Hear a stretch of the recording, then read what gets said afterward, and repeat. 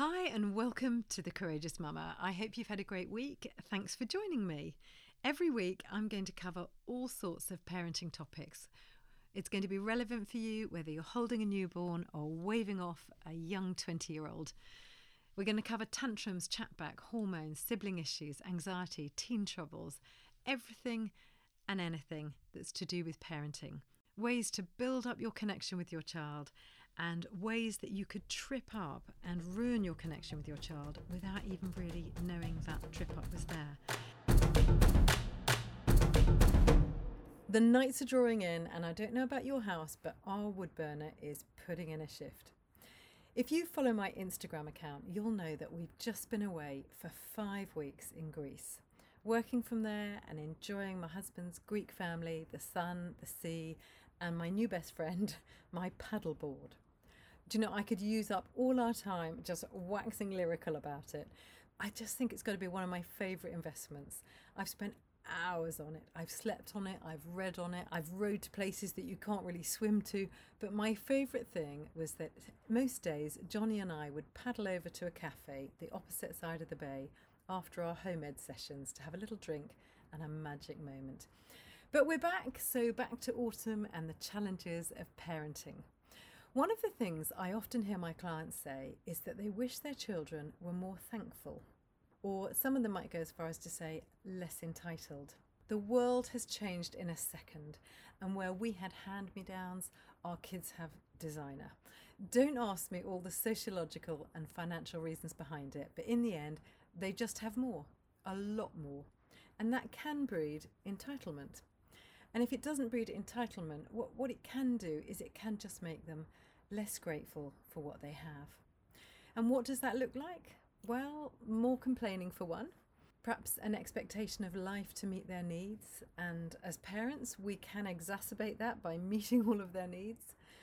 A reluctance to help around the house or garden. Has that ever happened in your house? A narrative that isn't full of appreciation. A lack of contentment. And truly, as winter draws in, the fuses can get a little shorter. So today I thought I'd just focus on a few ways to help your children be grateful. I don't just mean learn the word thank you and when to use it. I mean feeling grateful in their hearts for what they have, for you, for each other, not taking life for granted. Isn't that what we all said during lockdown? There's so much that we won't take for granted anymore. Let's hang on to that bit of it.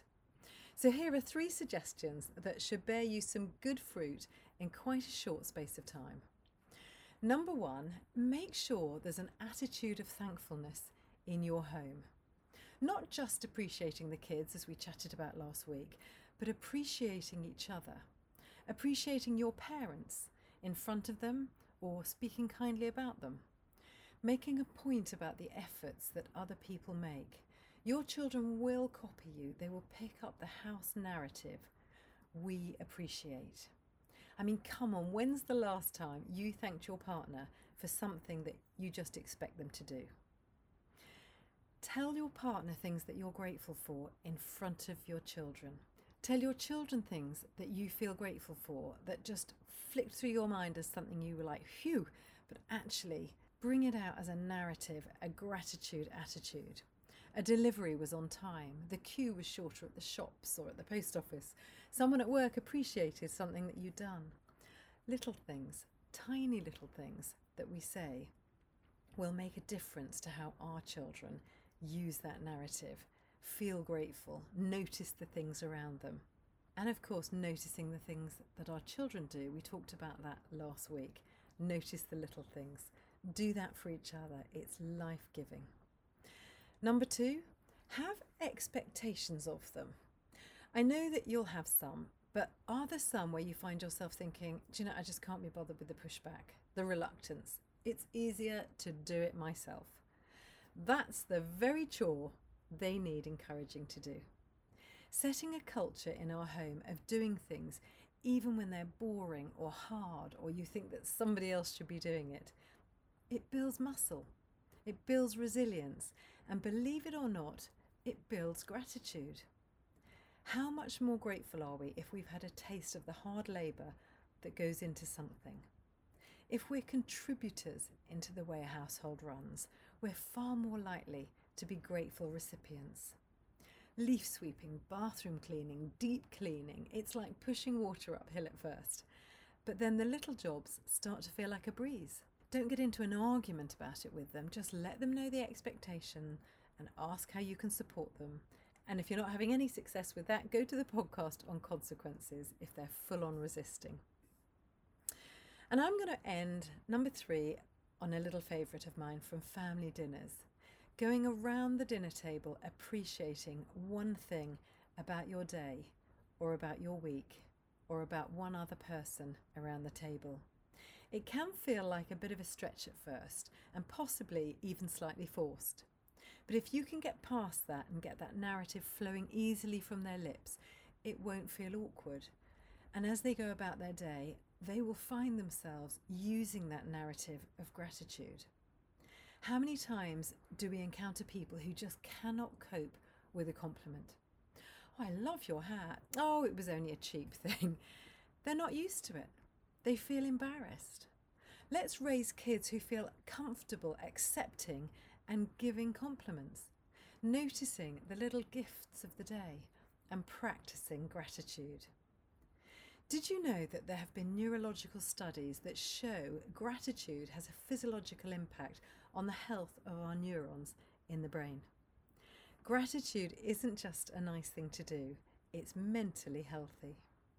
And if you're someone who loves to learn about raising emotionally healthy, confident children, you'll love the book Parenting for Life. If you haven't got it already and you'd love a full colour, hardbacked book with great parenting tools that's written so you can just pick up one page and change your day with just one paragraph, one little tip for the day, or you want to dig into a whole chapter or the whole book, you'll find it on my website, which will also have the notes from today on if you'd like to see them in print so that you can review it in your own timing. The website's called thecourageousmama.com.